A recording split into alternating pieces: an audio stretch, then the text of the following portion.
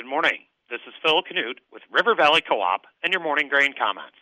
Corn futures finished the overnight session lower, while soybean futures were higher.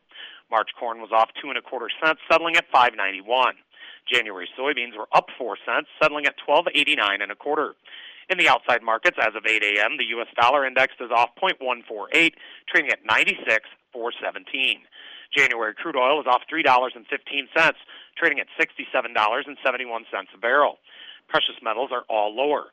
Industrial metals are lower except aluminum. The electronic mini Dow Jones was off 429 points, trading at 34,823. The performance of corn and soybean futures overnight was rather impressive when compared to the behavior of the outside markets. Crude oil, equities, and commodities in general were all sharply lower overnight in response to the rapid spread of the Omicron variant and the subsequent risk of extensive shutdowns in an attempt to limit the spread.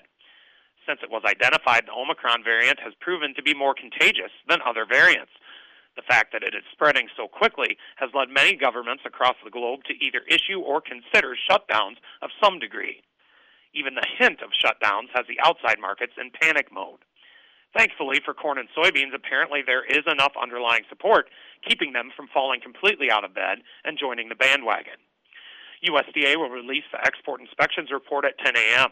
Aside from export inspections and the aforementioned meltdown in the outside markets, there is very little other news to report this morning when it comes to grains and oilseeds.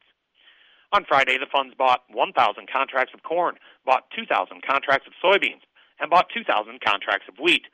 They are now estimated to be net long 337,470 contracts of corn, net long 54,450 contracts of soybeans, and net short 17,520 contracts of wheat.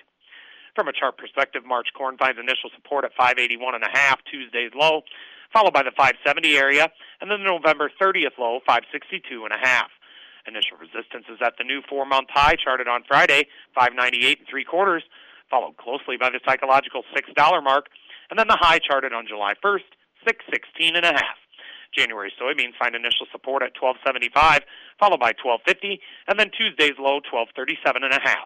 Initial resistance is at the new 2.5-month high charted on Friday, 1297.5, followed closely by the psychological $13 mark, and then 1306.75, the September 27th high. Opening calls are steady to lower. And with all of that, have a great Monday from your friends at River Valley Co-op.